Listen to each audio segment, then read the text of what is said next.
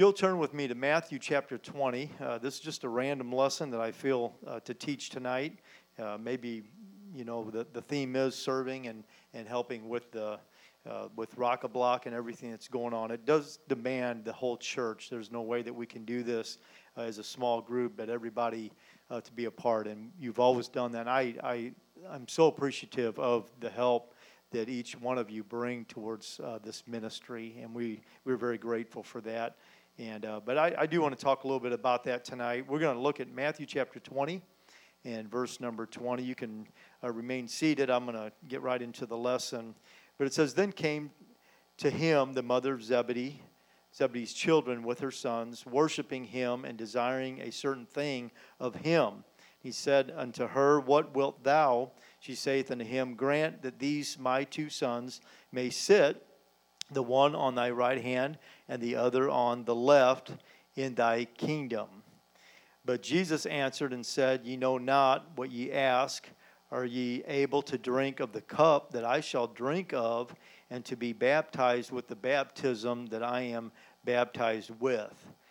They say unto him, We are able." Okay, so there's quite a commitment when you are wanting to be close to Jesus and be a part of that work.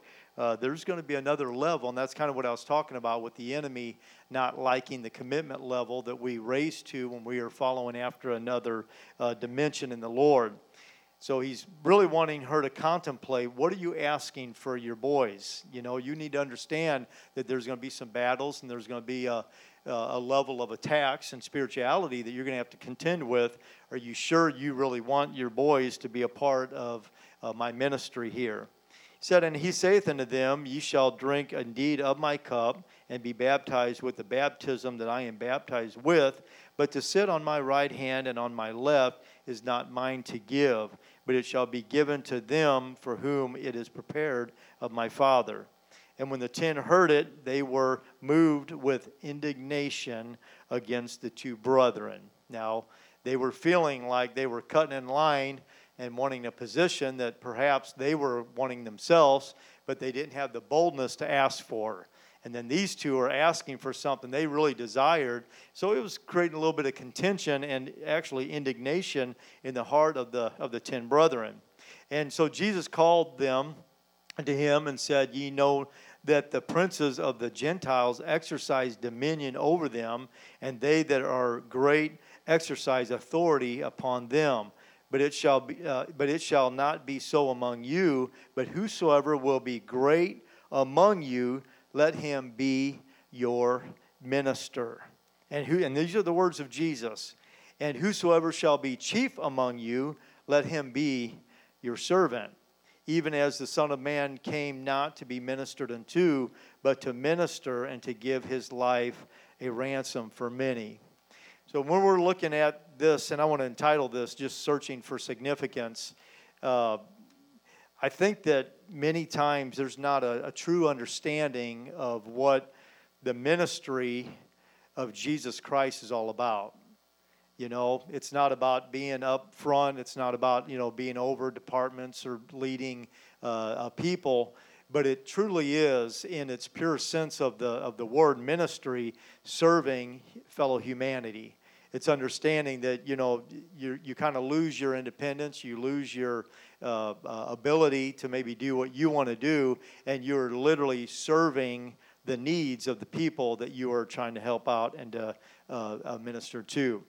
Whenever there are groups of people gathered together, we all have observed how individuals will try to stand out in a crowd. And that's why I like going to the mall, because you see all kinds of people. I mean, I enjoy just sitting there waiting on my wife to shop. There's a really good place by Macy's that has a bunch of couches, and it's kind of in a circle. And I've done a lot of reading through the years right in that area and looking at people that have walked by and just, I can't help it, but there's some crazy people out at St. Clair Square.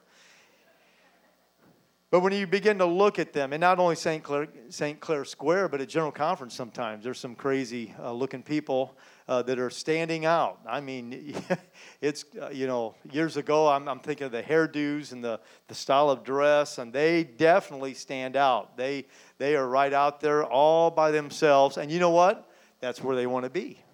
They want to be looked at, or they want to kind of stand out from everybody else. But some try to dress different. They try to act different.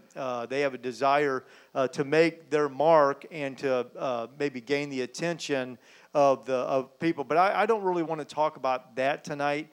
I'm not really talking about gaining attention for yourself. That's not my intention. And unfortunately, there are some, I don't believe that's here tonight, I sincerely say that, but there are some that don't have an understanding of what true ministry is all about. Whether the group is political, whether it's social or religious, these are people that are searching for significance. And there's a difference between searching for significance and also searching for the attention of mankind. There's a difference between the two, totally, and we understand that. In fact, the definition of just significance alone is real or inner meaning. Something that's real or has inner meaning. So from the time that we're born till, I don't think there's really an age limit on it. There are people that are looking for significance. They want to make a difference in the lives of other people or in the world that they live. Is there anything wrong with that? There's nothing wrong with that, as long as you're doing it for the right reasons. As long as you attain that significance the right way. Amen? So there's nothing wrong with that desire. I was thinking in the Word of God from Jacob grabbing Esau's heel, coming out of his mother's womb, all the way, trying to pull him back to where he could be the significant firstborn, which, I always wondered how babies could even think that way. But that was the kind of the example or the plan of God that was played out from these two little babies. All the way to Cain and Abel, they were also seeking acceptance through the sacrifices at the altar. One was the sacrifice that had it right. It was about God. And the sacrifice was about themselves. And I guess that would be the way that I can decipher this lesson tonight on what is your sacrifice. What is it that you are offering unto the Lord? Is it your way or is it God's way? Cain's way was his way. It was convenient. It's what he had. It wasn't the plan of God. It had nothing to do with the Word of God, but it was convenient for him. It was what he wanted to do. It was what he wanted to offer unto the Lord, but God had another plan. Now, it just so happened that Abel, his way of offering this a sacrifice before the Lord was what he actually did, but that had nothing to do with it. I believe that if the shoe was on the other foot, that he would also do it the way God wanted him to do it, because his heart was about pleasing the Lord and not offering himself to the Lord, but the sacrifice of what he had before the Lord the right way. Now, there's a drive in many to be accepted and to be greatly used by God.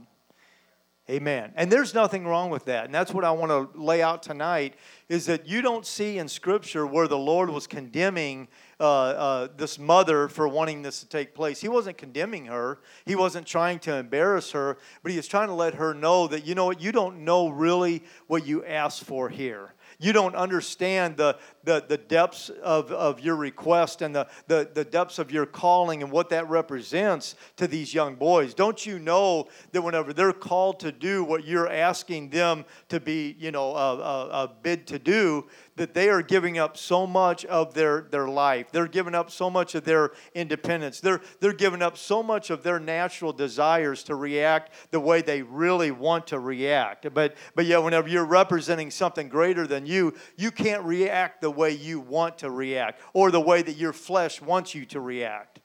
Anybody understand what I'm talking about right now?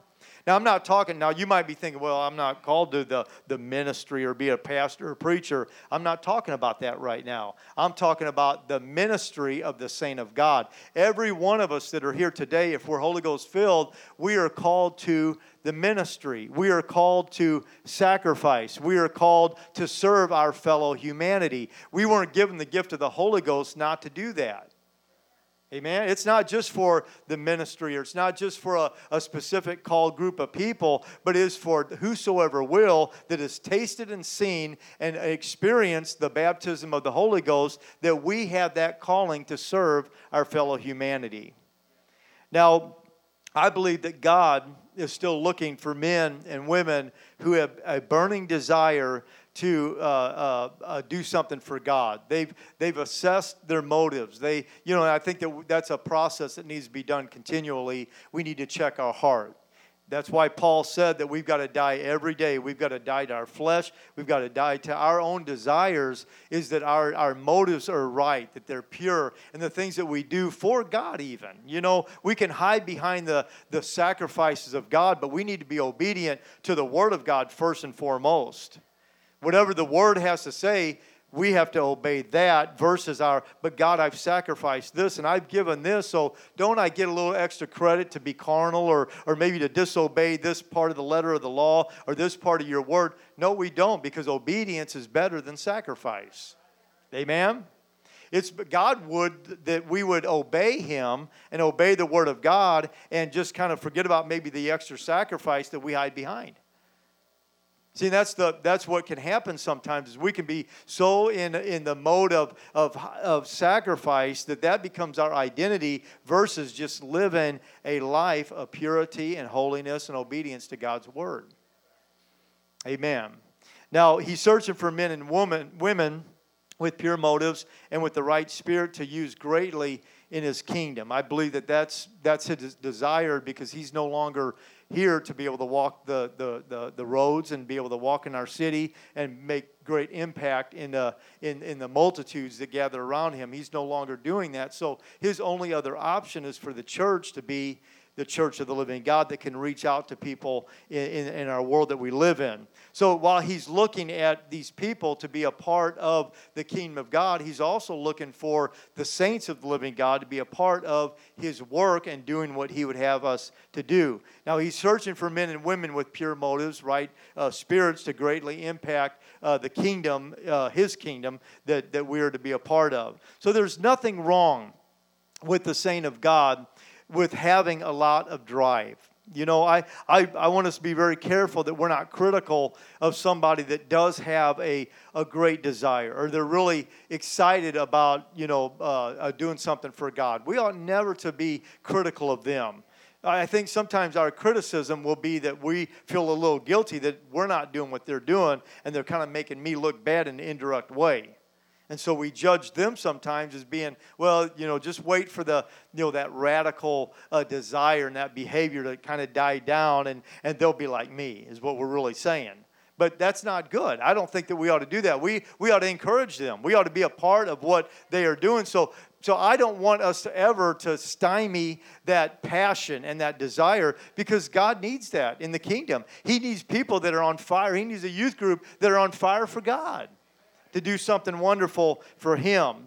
We need to get behind that. So there's nothing wrong with that drive and that desire of looking for significance in the kingdom of God. Now, I'd go so far as to say that these type of people are here at Apostolic Revival Church. That's why we've got a lot of things going on. We always have many things that are happening at our church, and we do big events and that, because there are people that have the desire and the drive to do something wonderful for the Lord. And I am very, very thankful for that. Now, sitting back and waiting for things to happen that's not going to cause things to happen.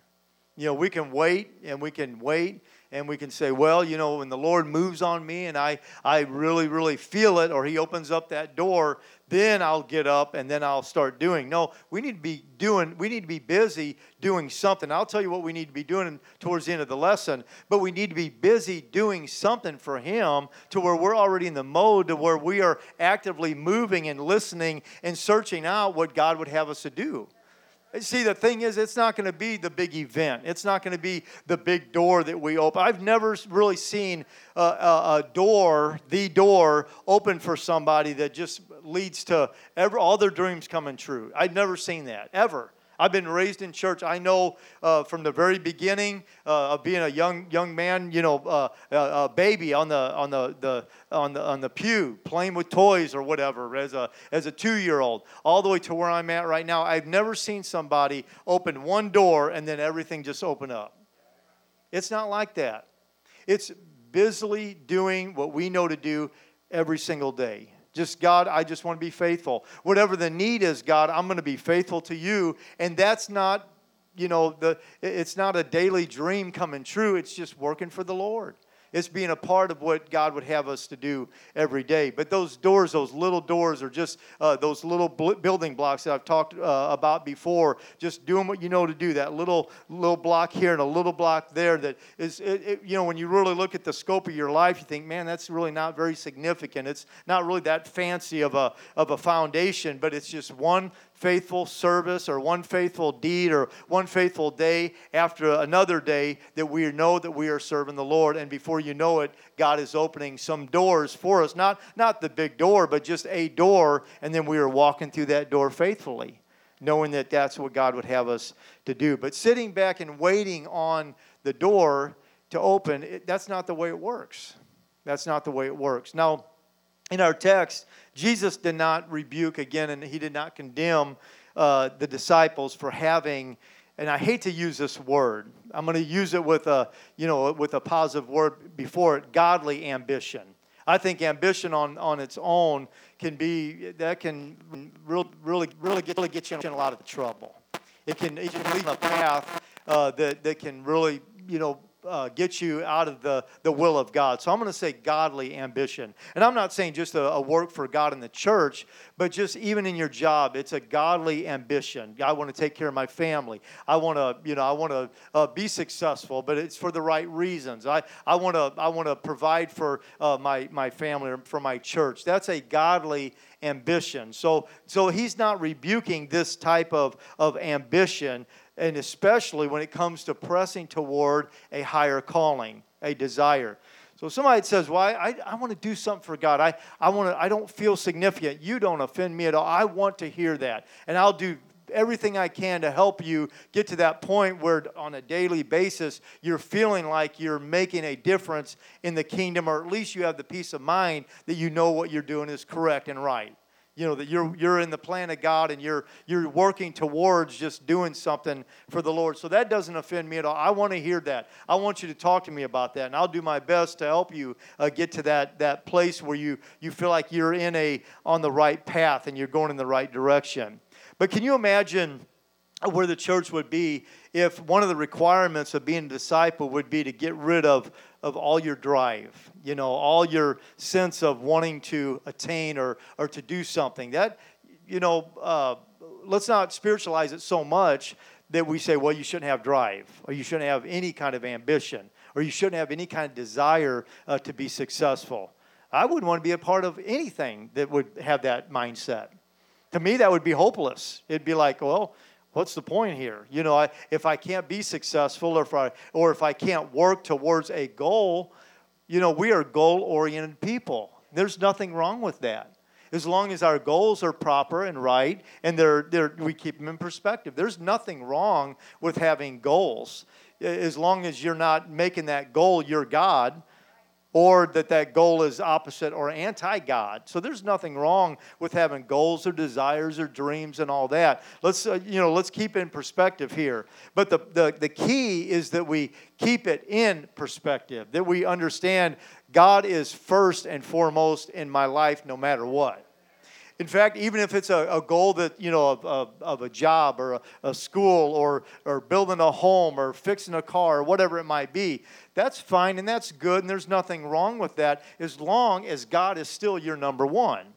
In fact, as long as God says, I need you to do away with that, and you say, okay, God, I'll be obedient to that, then that tells me that we're not idolizing whatever that goal is or that desire.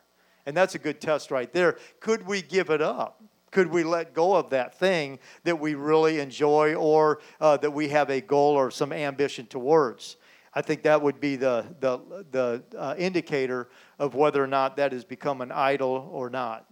Now, I believe that the church grew because of men and women who were ignited by what happened to them. They had an experience in the Lord, and it just lit a fire.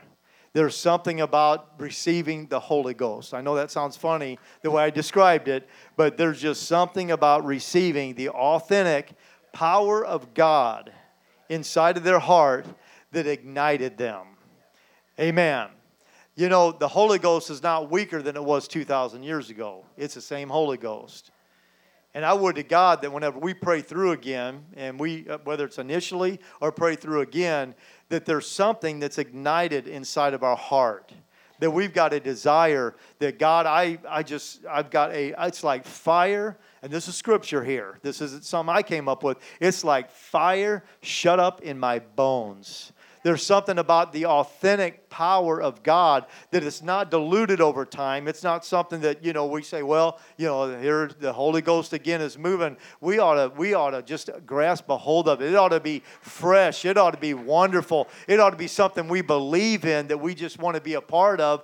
God to refill us with the baptism of His Spirit, to reignite something inside of our hearts. So I believe that that's how the church began to grow and to impact the world that these people lived in, is by the impact of the Holy Ghost that was made in their hearts, that they weren't the same. Everything was different about the way they looked at people, the way they looked at eternity, the way they looked at other people's lives and conversations they were having. Something was different. Amen. I wish I could tell a story right now that happened today, but I really don't want to do that at this time, because there could be others that are listening later on down the road. But God, when you have a focus on the things of God, God begins to open up doors. Doors that you would never even dream of. That people that are really hungry, that you would never think were hungry. Amen. I mean, folks that you'd be like, well, that would be probably the last person on the face of the earth, or at least in Illinois, that would want God. But you would be surprised. You would be surprised what's going on in the hearts of men and women that you work with, that you're around every day, that God is working on them, but God needs somebody to be sensitive to the Holy Ghost and ready to give an answer to the questions that people have when they pose those questions. That's what I'm talking about tonight. Now, Jesus encouraged this type of confidence by telling them that they were the salt of the earth, that they were the light of the world. That doesn't sound like, he's describing someone who's insignificant. He's not describing somebody that cannot make an impact. He said, you that are followers of me, or those that are filled with the Holy Ghost, you are the salt of the earth. You are the light of the world. You're not just the average person here. That's why you that are here tonight, you mean something to me. I love my family, and I really do. I'm very connected to them, but also my family, the body of Christ. You all are special because you are filled with the Spirit of God. You are the light of the world. You are the salt of the earth. That's how Jesus described you. Amen? So why shouldn't I treat you in a good way if you're the salt of the earth and you're the light of the world? Why would I even treat you bad if you're that of what Jesus described you as being? Why would I describe you, or why would I treat you any differently? Amen? Makes you think, doesn't it? It makes you think that I need to respect that salt and that light. I need to love that salt and that light. I need to regard them in a manner of what Jesus described them as. That's what they are. Amen. That's just, I don't know where that came from, but I just felt like to say that. That's who we deal with every day. When we shake hands with one another, salt, light. That's what Jesus described you as. Are you perfect? Am I perfect? No, but that doesn't mean I'm not salt. That doesn't mean that I'm not light. Remember when this, I think, is in Matthew somewhere. This isn't part of the lesson, but I just feel to say this. Jesus had said that someone who calls someone Raka, remember that?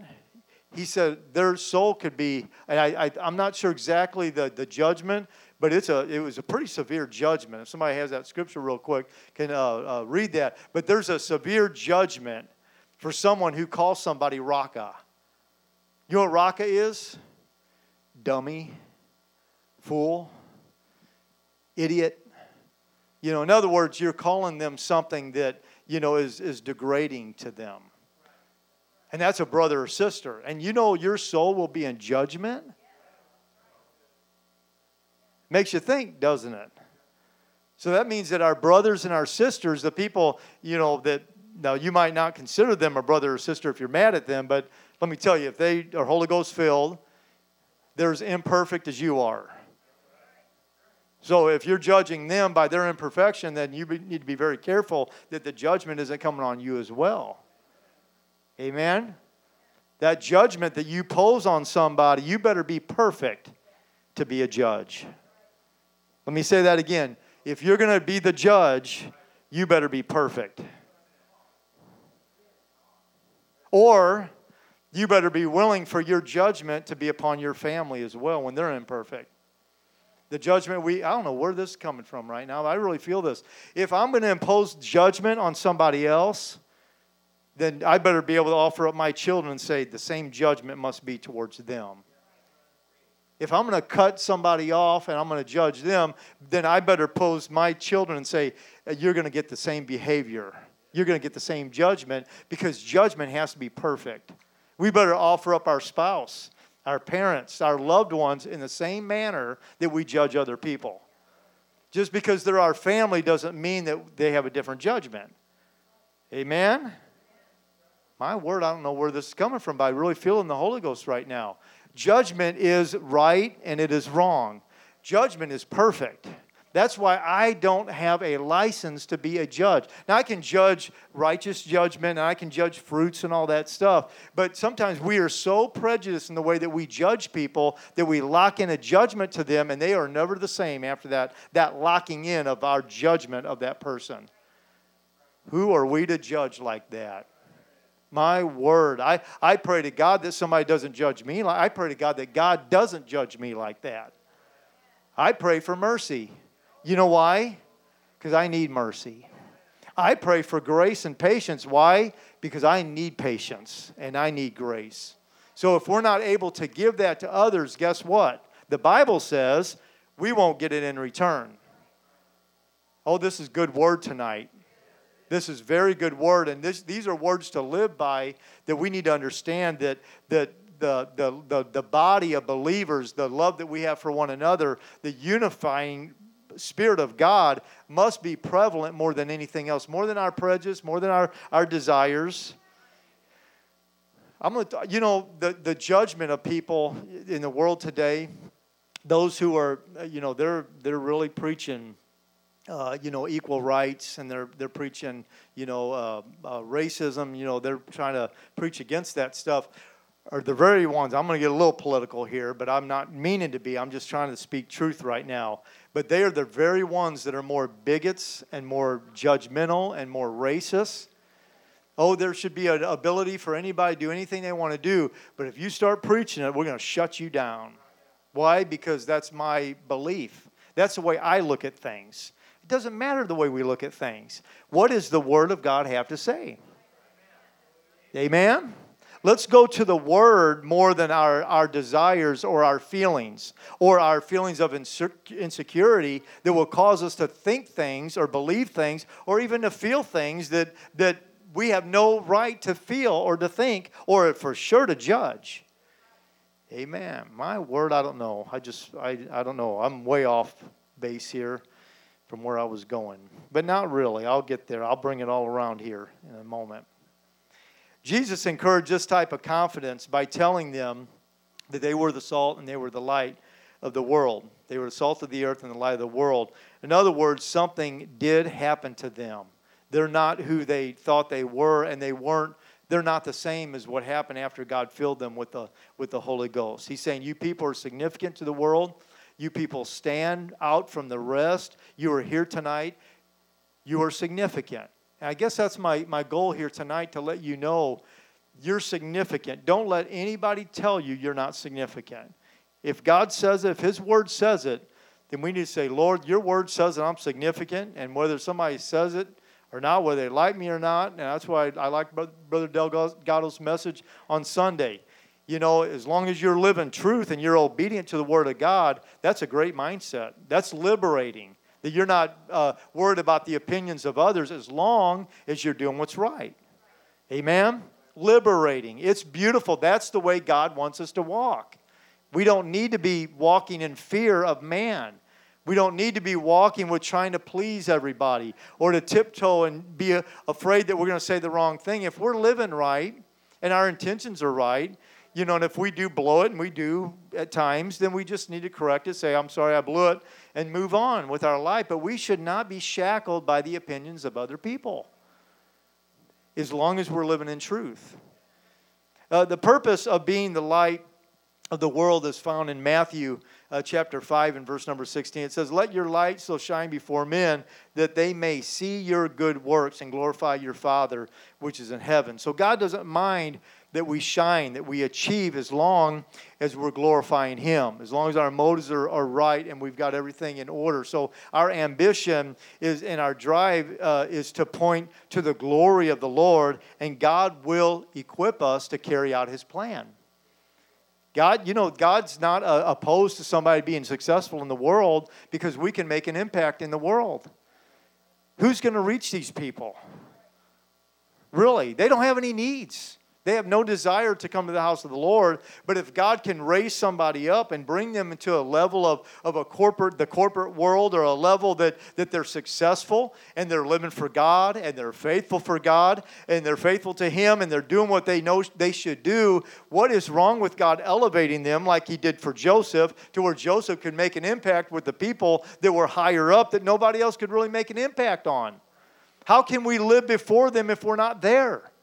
How can we be successful, or how can we knock on their door, be a part of their life, if we're not a part of their life? But if we're working with them, if we're being elevated, who knows what can come from our young people, or from you adults that are here today, the levels and the people that you come in contact with. But I pray to God that you do reach the wealthy, that you reach the elite, that they have a chance to go to heaven too. Amen? And so if we say, well, they don't deserve heaven, or I'm not worried about them, then we also have that bigotry in our heart, to where we're judging, saying, well, they're not worthy, but boy, that bum on that shouldn't say bum, that man or that woman on the street that has nothing, they're worthy, but not that millionaire. Does this make sense right now? Should we judge them and say they're not worthy of heaven because they have millions of dollars, that it's just going to go by the wayside anyway? It really doesn't mean anything in eternity, but they also deserve heaven too. So my point is this: we need to understand that God is reaching for souls, but He does that through us. And sometimes our ambition or our desire to keep it in check and give glory to God can maybe raise us to a level in different areas of living that there's nothing wrong with that. Because we can make an impact in people's lives as long as we're keeping God as the central focus of our life and bringing Him into that world, that area of influence. All right, let me move on quickly here. Now, none of us can be happy unless we have purpose in our life. And I guess that's really what this lesson is boiling down to. Everybody has a desire to have purpose in their life, connected to something, being a part of something that is greater than their own life. People who are depressed and have a bad outlook on life are those who feel that they don't have purpose. It's those who are not fulfilled. Amen. I've been there. I know exactly that feeling, so I'm not judging anybody for being in that phase of their life. It's real, and that's why I'm teaching this lesson, is because this is real life right now. People that understand, I don't have purpose, or I don't have a purpose that I feel that I'm fulfilling, so I am miserable. Because it's inside of me to be a part of something, to have purpose. So if that's the way that we're wired, then of course you're not going to be happy. If you're wired to have purpose and you don't have it, guess what's going to happen? You're not going to be happy. And you're going to feel like you're falling short of fulfilling that purpose. And that's what this lesson is all about here tonight. Now, if you read of those who are a great success in life, you'll find that they have a particular aim. Some would say that they were obsessed, or they could be described as having a one-track mind, or to give, what they're doing is they're wanting to give maybe to others what they have. And that's my goal here tonight, is that we're going to spiritualize it. And if they do have a one-track mind, is that one-track mind is that they might share what they have received from the Lord. So that is the way they probably would be described. They're just one track. They're so focused. They're so goal-oriented. They make me sick. Amen? Some people are so disciplined. They're so stinking disciplined. Why do I say it like that? Because I don't have the discipline they have. I admire it, but man, it makes me mad because I don't have it. Right? Right? Let's be honest right now with the way that we judge it and look at it at times. But let's just, in my Bible study right before church, I told the ladies, I said, what's wrong with complimenting? What is wrong with rooting for somebody? Sometimes we think our goal is to keep them humble. And we got to keep them down to earth. So we got to put them down or not, make sure that we don't compliment them and all that. My goodness, the world will beat the living daylights out of somebody, out of our brothers and sisters. So I don't believe in flattery. I'm not talking about flattery. Flattery is wrong. That's really an exaggerated lie that you feel like you're trying to help somebody, but that's wrong. But if you're able to commend somebody and give them credit, we ought to be secure in ourselves that we can securely tell them that you did a wonderful job.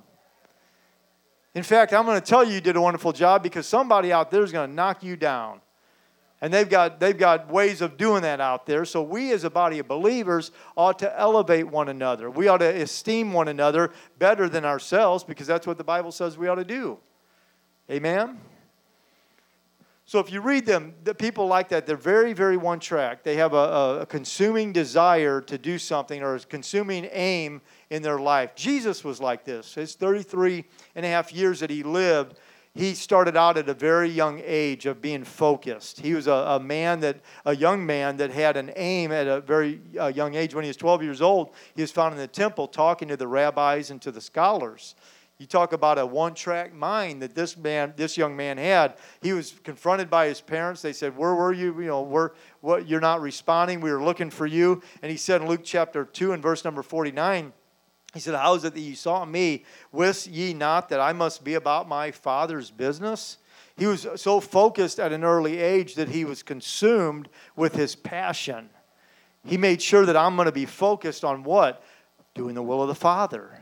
Doing what I'm supposed to do. So he's going through Samaria or going past an area by Samaria. He said, we must needs go to Samaria. So he goes to the well of a lady that had a lot of issues. And so he ministers to her. He was so focused on that one need that as a result, the revival had taken place because he was focused on the individual.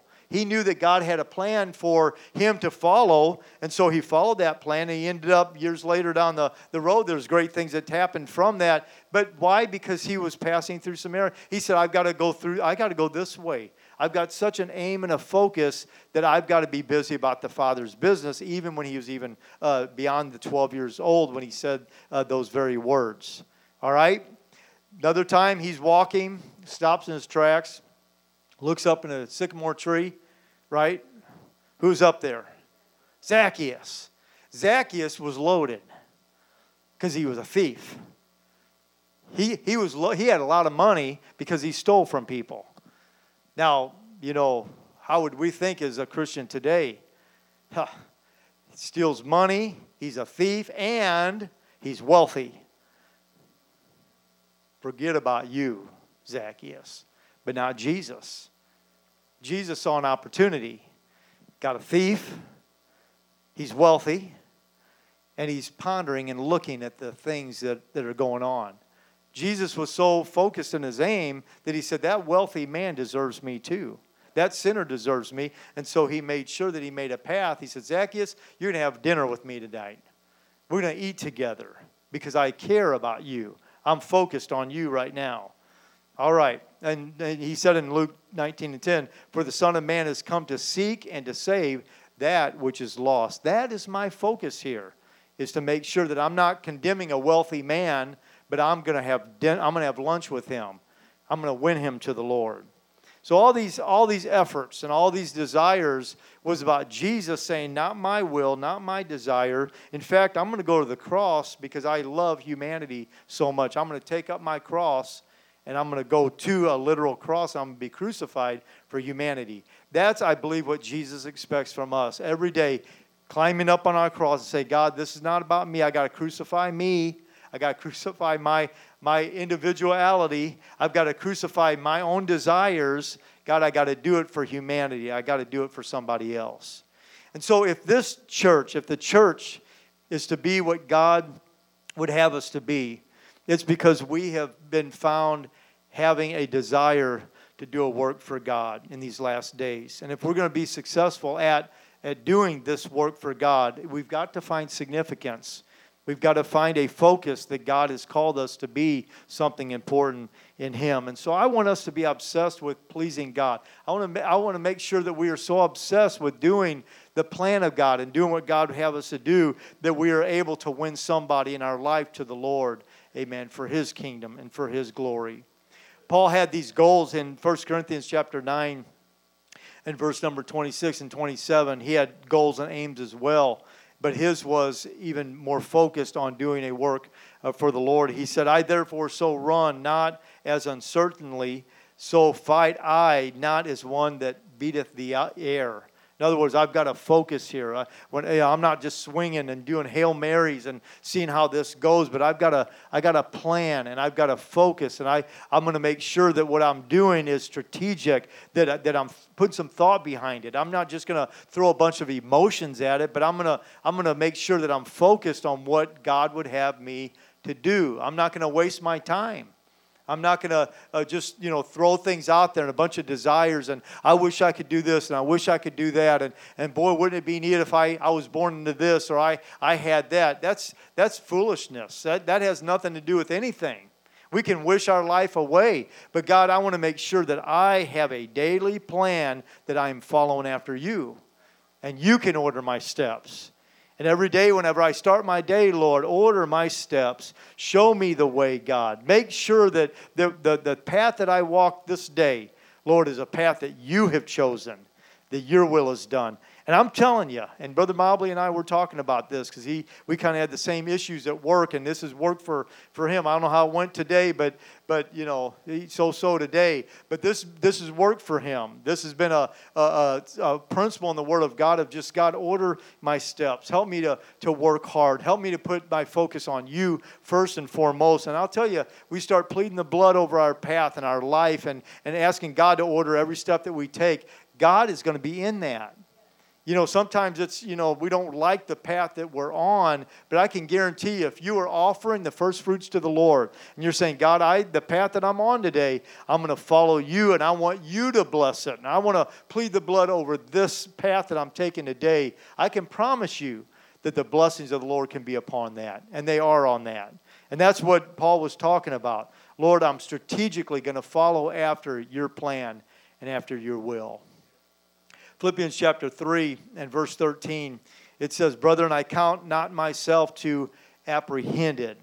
All right? We've come, as long as we can. We've come a long way, but we're not quite there yet. I'm not quite at that point where I've arrived. But he went on to say, but this one thing I do, forgetting those things which are behind, amen, forget about your failures. You need to forget about your failures. Quit focusing on the past. Quit looking. Quit allowing the failure, whether you're looking or not, to hold you back. Now, you might be thinking, well, I'm forgetting about them. And then you're influenced by them. And they pull you back. And that mindset or that way of thinking or the condemnation or the way you used to think or look at life. You need to forget about that. In other words, you need to leave that stuff behind. And if that has a lurking influence in your life, you need to cut ties with it. Amen? Because it'll follow you. And it'll influence your outset and your outlook on life. It'll influence the way you look at things. Because, you might not be looking back, but it's pulling you back. That influence is still there. Amen? We need to be delivered from our past. And if our mindset from the past was not godly and proper, then we need to be delivered from that and say, God, deliver me from those old ways of thinking. The way I used to look at things, the way I used to judge and look at life. God, deliver me from that. I'm better than that. I'm looking ahead. I'm pressing toward a prize. You've got something marked up there, God, that I see it in the future, and I'm going to pursue it. My face is like a flint on that thing, and I am not going to be influenced by the past ways that I felt, the feelings, the situations, the sins, the condemnation. Forget it. If you made a mistake in the past, if you truly repented of that, let me say that again, if you've truly repented of that, then you need to forget about it and be done with it. And when the devil dangles it in the rearview mirror or puts a rearview mirror up and you can see it in the past, you need to rip that rearview mirror off. Amen. You might not be looking, but you're kind of, looking in the rearview mirror. Yeah, I remember that too, devil. You might not say devil, but that's who's giving you those thoughts if you repented. And it's going to hold you back. So he's saying, don't worry about those past failures, but reach forth unto those things which are before. And I believe it's time for you and I to do this. Press toward the mark for the prize of the high calling of God in Christ Jesus. We need to press on and say, God, I want to do something greater for you. I want to be what you would have me to be. So the key words in the passage is this one thing I do. This one thing I do. What's the one thing that we have to do? We got to go to heaven. We got to make sure, I've got to make sure Frank Crossin goes to heaven. This one thing I do, if I do anything in my life, the first thing I've got to do is I've got to go to heaven. Before she goes to heaven, before they go to heaven, before you all go to heaven, he's got to go to heaven. Right here, I've got to go to heaven. I'm responsible for me first and foremost. Nobody is responsible for me except for me. Amen?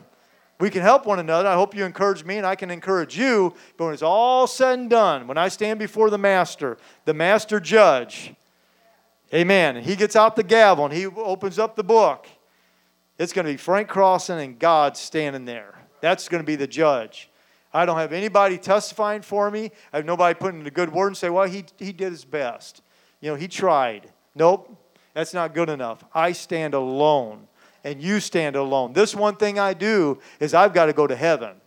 I have to make sure that I go to heaven. And so do you. Amen. All right, so this is I think what Paul is trying to focus on is pursuing the future. Now, in order to find true significance in this Christian life, there must be a willingness to be a servant to others. Amen. Now, this runs totally opposite of the mindset of the world, not just the world, but our human nature. Let's just call it for what it is. It's not just the world, it's human nature.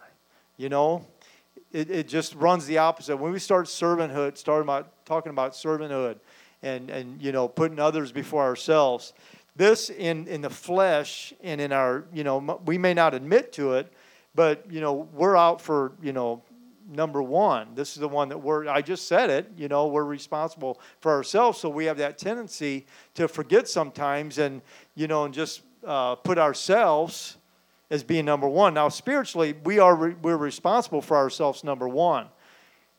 But the best way to be responsible for yourself is by serving others, is by helping other people along. And I've got scripture for it. Jesus said it to James and John in our text, Matthew chapter 20 and verse 27, 28. He said, and whosoever will be chief among you, let him be your servant, even as the Son of Man came not to be ministered unto, but to minister and to give his life a ransom for many. So if Jesus himself, the perfect one, was called to be a servant to others, how much more ought we, amen,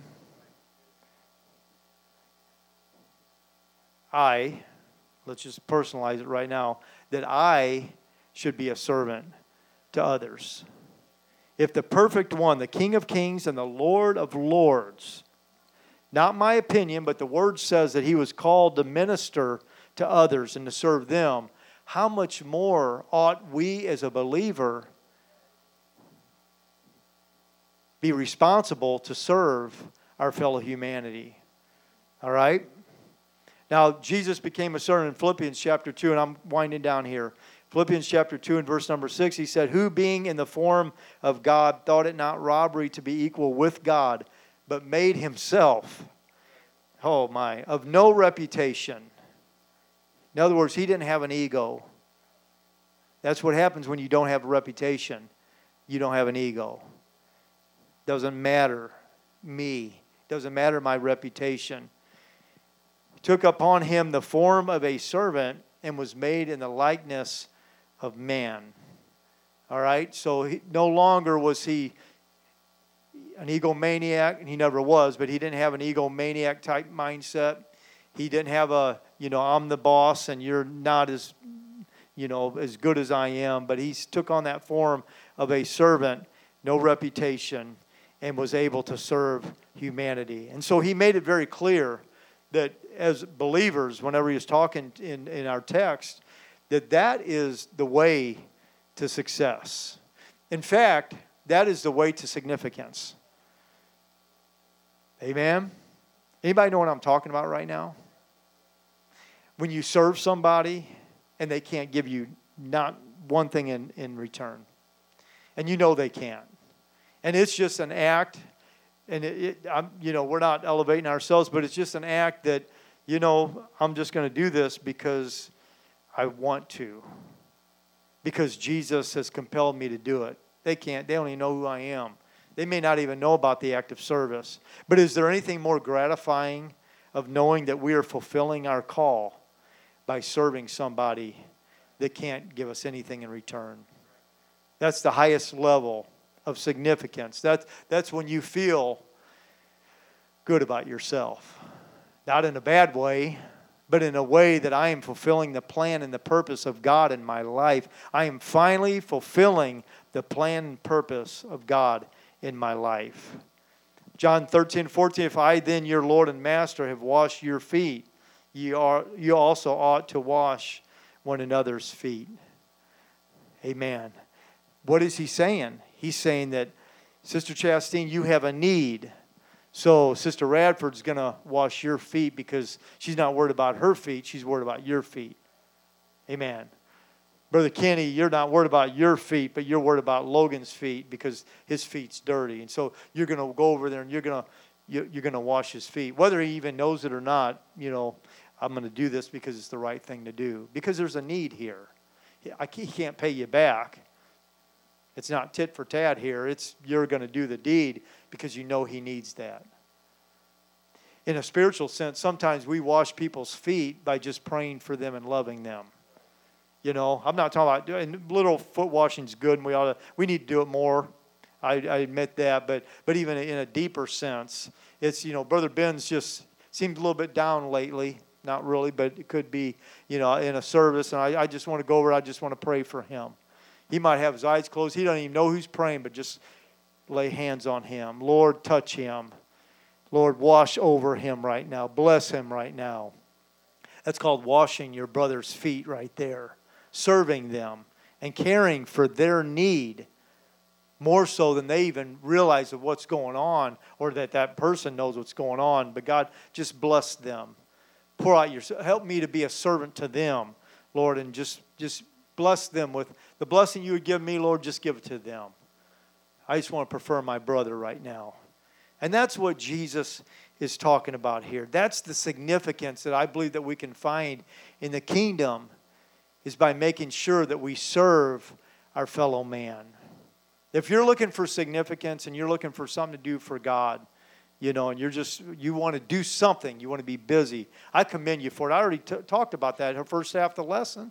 Ambition's fine. Spiritual ambition is fine. I'd rather you want to do that than to do something for the world, so I commend you for it. But how do you do that? I'll tell you how you do it is by meeting the need where it is. There's a need, I'm gonna fill that need. Why? Not for myself, but because it's a need. Will anybody know about it? Maybe not, but it doesn't matter because it's a need. And that's my job. I'm filling the need that is there at that moment. Amen. That's significance right there, church. And I believe that if I was ever in a church, I've been raised in church all my life as we stand together. I know that we do have that, but I want to make sure that we continually just navigate that arena of serving one another and that area of being able to serve each other. I read about in West Germany, I'm going to close with this. There's a castle had 474 rooms. And it's pretty incredible when you begin to look at it. In this castle, it was easy to see the line that separated the royalty from the servants. And so the servants were not allowed to go into the areas where the royalty lived. They weren't allowed to go near it, or they would be killed. And even in the throne room, the king and the queen's throne was 3 steps lower than the king's. So, I mean, there's just that pecking level, and that level that nobody else was able to go to, that level of the king. Not even the queen could go to the level of the king. I started thinking, what a contrast to the true King of Kings and the Lord of Lords. And I began to read the scriptures that describing him. Amen. These earthly kings, a lot of them part of a monarchy, that they were just a king because they were lucky to be born into a kingdom or a family in that kingdom. They didn't do anything. They didn't deserve anything. They had no royalty in their blood. They were just regular men and women that happened to be born into a certain family. But yet they were elevated and esteemed so greatly. I watched a video clip. I don't know if some of you saw this while I was waiting on the Bible study. There's a North Korean young lady that was given her assessment of North Korea, and she was delivered from the bondage. And she was talking about how, and it's pretty incredible. It'll make you cry. She's a young girl, and just talking about how she was in such bondage to the king in North Korea, or whatever they call president, that she thought that he could read her mind. And he would kill. And she saw, the things that she talked about happened to her mom and to people that she knew, her neighbor's mother and her best friend's mother, and the things that they did over and over again, and just killing and raping, and just it was horrible. And this king over there, this president over there, is just a regular man with a whole lot of power right now. So elevated. All the propaganda, anything they talk about has to be just full of propaganda in his kingdom. But yet, here's the King of Kings that lowered himself to serve. Amen. That's what we need to be. And that's who we need. That's who we serve. That's who we have inside of us. And so everything we do in the kingdom, I'm going to just bring up rock-a-block or otherwise, whatever you do, understand it's not about you. It's not about what you can bring to the table. And I thank God for you, and I appreciate it. I know Joe and Andrea do. But what you're doing is you're doing it unto Him for His glory. That's why so many people are involved in the ministry like this, because you're not doing it for me. Obviously, you're doing it for Him. If you're doing it for me, it might be half the people show up. Maybe. Amen. But you're doing it for Him. And I thank God for that. I thank God that I'm a part of a church like that. So if you're looking for significance, understand that you're going to get it by serving your fellow humanity. Brother Dave, you're right. Meeting the need where it's at. He said this the other day. Wherever the need's at, that's where you find your purpose. That's where you find your significance. What's the need? Hey, I'm going to be there, and I'm going to do the very best I can to fill a need that's there. Amen. I wonder if you're looking for significance, or maybe there's something that you're looking for in God. Not only do I promise you that I'll do my best to help you find that, but more than anything, I pray that the mindset of serving and helping people will be first and foremost in your mind. And if you have that, you don't really need me to show you. You can find it yourself. Amen. Let's pray together. Lord, I thank you for your blessings. Lord, thank you for your church. God, let the power and the glory of the Lord rest upon your people. God, let your anointing do a work, Lord, like it never has before. God, help us to serve one another, Jesus. Help us, Lord, I pray, God, to find our purpose, Lord, that we can find it, Lord, in understanding that we need to esteem somebody before ourselves, God, to put others before ourselves, Lord. God, and I want to make sure that we do this as a church body, God, that we offer ourselves to you. And for all these things, Jesus, we give you all the praise and all the honor in Jesus' name. Amen. Let's clap our hands to the Lord together.